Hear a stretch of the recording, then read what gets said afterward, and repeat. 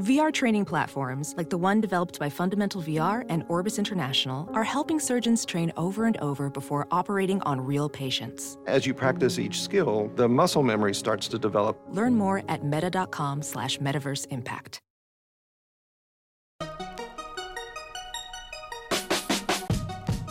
Welcome to the Tech Meme Ride Home for Thursday, January 31st, 2019. I'm Brian McCullough. Today, Facebook returns to growth. iPhones might be getting USB-C and 3D cameras. Hulu's launching pause ads. And on Reddit, it's paintings of paintings of paintings of birds all the way down. Here's what you missed today in the world of tech. It's that time of the quarter when tech earnings are coming at us fast and furious.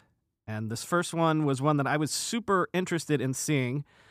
Facebook reported Q4 net income of $6.9 billion, up 61% year over year, and revenue of $16.9 billion, up 30% year over year. But of course, the devil is in the Mao and Dow details, right? Well, guess what? They're growing again. Facebook reported daily active users of 1.52 billion, up 9% year over year. MAUs were up to 2.3 billion as of December 31st, an increase of 9% year over year. But here's the headline number. Facebook managed to grow daily active users in both North America and Europe once again. That's noteworthy because both of those markets had seen growth plateau, and people were wondering if it was even possible to grow in those markets anymore. It's also crucial because it's in those markets that Facebook makes most of its money. Revenue per North American user grew 30% year over year. Facebook also estimated that around 2.7 billion people now use Facebook, Instagram, WhatsApp, or Messenger, what they call their family of services, each month, and more than 2 billion people use at least one of those family of services every day on average. As Shira Ovide tweeted, how many big companies are growing revenue at 30% and posting 45% operating margins? I'm guessing zero. The stock was up over 18% this morning on the news, and Eric Jackson pointed out on Twitter that Facebook is up 40% since Christmas Eve. So, as Jay Yarrow put it, Facebook to critics, drop dead, end quote. After the earnings call, everyone took note of what seemed to be the change in tone from Facebook and Zuckerberg especially. Quote, "We'll let the numbers stand for themselves," said Facebook CFO David Wenner. "We are growing in all regions," end quote. And Zuck himself sounded like he wanted to turn the page generally, saying the key priorities for Facebook this year would be to deliver new experiences. Quote, "I'm talking about major improvements to people's lives that whole communities recognize and say, wow, we're all doing something new on Facebook or on WhatsApp that we weren't doing before," end quote. Zuckerberg also said, "The reality is we put most of our energy into security over the past 18 months so that building new experiences wasn't the priority over that period. So this year, I think we're going to deliver several of those new experiences," end quote. In Recode, Kurt Wagner's take on all of this is as follows. The fact that Zuckerberg is starting to talk about life beyond Facebook's security improvements could mean a number of different things. The challenges Facebook is facing, from Apple to potential regulation to user growth plateauing in key markets, just aren't that concerning. Zuckerberg is underestimating the challenges that lie ahead for Facebook, like Apple, potential regulation, and user growth plateauing in key markets, or Zuckerberg is just ready to start talking about anything else. Wagner also said that this is, quote, "a healthy reminder that despite all the grumbling about Facebook's privacy mishaps, users are still using Facebook's apps and advertisers are still buying Facebook's ads. Facebook's scandals don't make for positive press, but they don't seem to hurt business either," end quote. I do have to say, I was prepared for this to be possibly another blah quarter for Facebook, which would have indicated that its audience had hit or was nearing some natural limit. The fact that that does not seem to be the case is super interesting.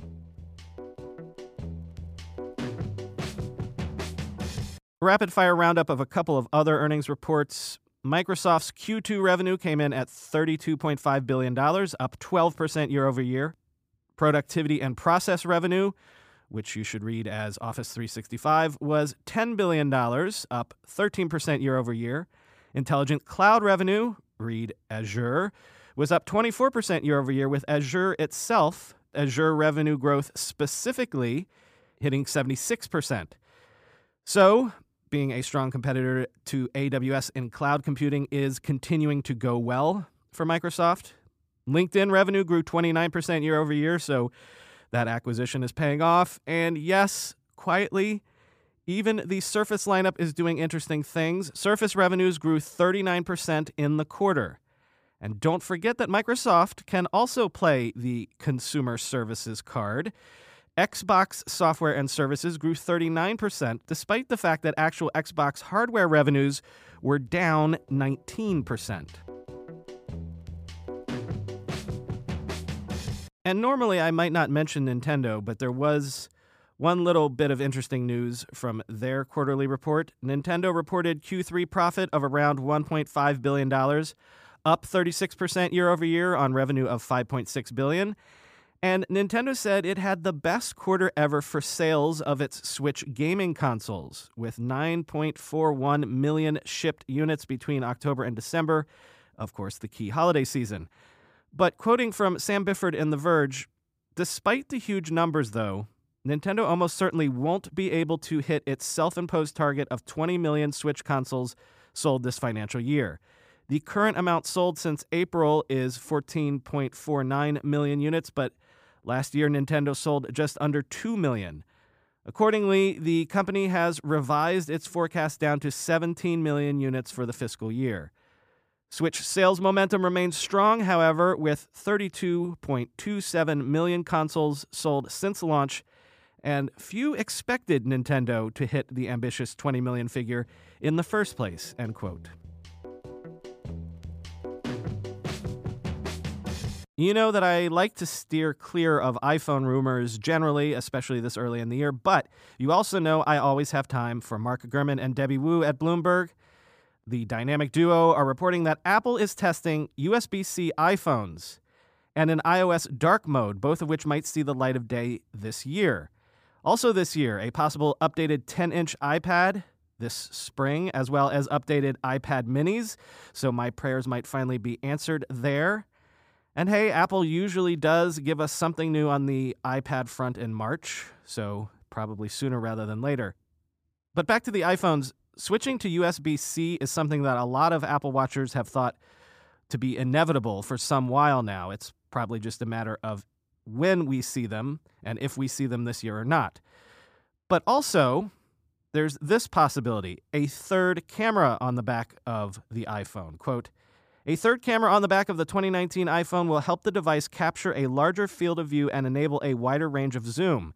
It will also capture more pixels, so Apple software could, for example, automatically repair a video or photo to fit in a subject that might have been accidentally cut off from the initial shot, according to people familiar with the plans. The company is also planning an enhanced version of its Live Photos feature, which pins video from before and after each shot to the photo. The new version will double the length of the video from 3 seconds to 6 seconds. The laser-powered 3D camera could debut first on an upgrade to the iPad Pro, currently planned for as early as spring of 2020, according to one of the people. Apple isn't expected to release a major iPad Pro update this year like it did in 2018. It typically upgrades the line in the second half of the year.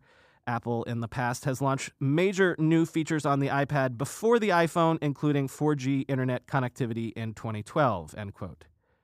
Gurman and Wu also seem to confirm what others have been suggesting, no 5G iPhone until at least 2020.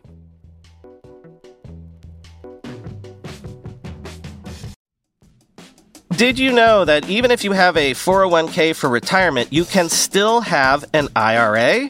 Robinhood has the only IRA that gives you a 3% boost on every dollar you contribute when you subscribe to Robinhood Gold. But get this, now through April 30th, Robinhood is even boosting every single dollar you transfer in from other retirement accounts with a 3% match. That's right, no cap on the 3% match. Robinhood Gold gets you the most for your retirement thanks to their IRA with a 3% match. This offer is good through April 30th. Get started at Robinhood.com/boost. Subscription fees apply. And now for some legal info. Claim as of Q1 2024 validated by Radius Global Market Research. Investing involves risk, including loss. Limitations apply to IRAs and 401ks. 3% match requires Robinhood Gold for 1 year from the date of first 3% match. Must keep Robinhood IRA for 5 years. The 3% matching on transfers is subject to specific terms and conditions. Robinhood IRA available to U.S. customers in good standing. Recently, the world learned the power of artificial intelligence, a technology cybersecurity leaders have been leveraging for years. Now, as AI expands and evolves, those same security leaders are left wondering where humans fit into the next generation of AI-empowered security tools and solutions. Arctic Wolf, the industry leader in managed security operations, seeks to answer this question in their newly published report, The Human-AI Partnership. Access the insights of over 800 cybersecurity decision makers in North America and the United Kingdom to better understand how organizations are weighing the benefits and risks of deploying AI tools. Uncover the biggest obstacles to turning AI and human engineers into a formidable team. Discover why the near-term benefits of large language models are being upended by a crucial flaw in the technology. And learn what the rise of AI tools mean for human practitioners moving forward. Get your copy today at arcticwolf.com/techmeme. That's arcticwolf.com/techmeme. Earlier this month, I told you about so-called Collection Number 1, that huge cache of stolen credentials and passwords that was dumped on hacker forums. Collection Number 1 reportedly contained 773 million unique usernames and passwords. Well, now, collections number 2 through 5 are making the rounds. 845 gigabytes of usernames and passwords, or almost 25 billion total records, therefore tripling the size of collection number 1. So if that was the biggest collective leak of credentials in history, then this really is. At this point, it looks like someone has just been collecting all of the stolen credentials from all of the major breaches of recent times, Dropbox, Yahoo, LinkedIn, etc., and just dumping them en masse into the wild. It's still unclear how valuable this data is, as the fact that somebody is just putting it out there for everyone to take would indicate. But as Wired notes, quote, the sheer size of the collection also means it could offer a powerful tool for unskilled hackers to simply try previously leaked usernames and passwords on any public internet site in the hopes that people have reused passwords, a technique known as credential stuffing. Quote, for the internet as a whole, this is still very impactful, says Chris Rolland, a cybersecurity researcher and founder of the IoT security firm Phosphorus.io, end quote.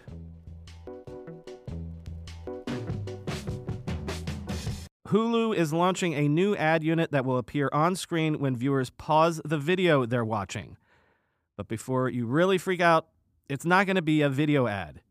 Quoting Anthony Ha in TechCrunch, the Hulu pause ad is more like a translucent banner, or as Hulu vice president and head of advertising platforms Jeremy Helfand put it, a car billboard on the side of the road that appears on the right side of the screen.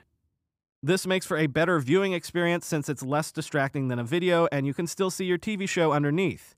And Helfand argued that it's also better for the brand because it allows them to get their message across in a quick and simple way. Also, pause ads won't appear until several seconds after you pause. That's in case you've paused so that you can rewind or otherwise adjust the video, which isn't really an ideal time to show you an ad. If you start fiddling with the controls, the pause ad either won't appear at all, or if it's already on screen, it will immediately disappear. Similarly, it should disappear as soon as you hit play again, end quote. The pause ads will apparently start showing up in the second quarter of this year, and Hulu says this is all part of its desire to launch more of what it terms non-disruptive ad formats, with the goal being that these new ad units would eventually account for as much as 50% of Hulu's ad revenue within the next 3 years.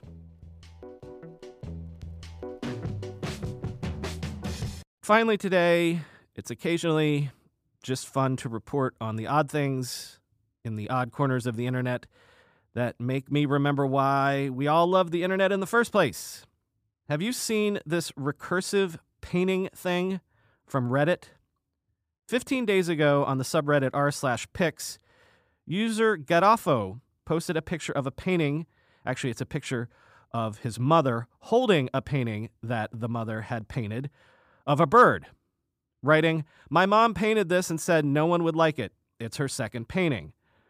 Well, as encouragement, someone then posted a painting that they did of the mom holding her painting. And then someone posted a painting that they did of the guy holding his painting of the mother holding her painting. And then someone did a painting of that post. You can see where this is going, right? Recursion painting for the win. There is now a chain of people posting paintings of people posting paintings of people posting paintings of people posting paintings, like when you stand between two mirrors and it goes on into infinity. In the show notes, I've posted 3 numbered links. The first is the original Reddit post, and then the second is a Twitter thread showing how the chain has evolved thus far.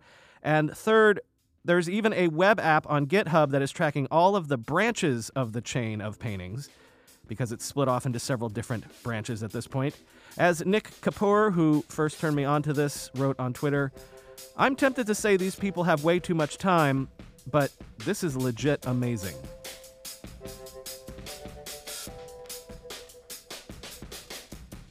Hey, I forgot to put the link to the flipboards that a listener created for us with all the links to all the stories I mention every day in the show notes originally last night.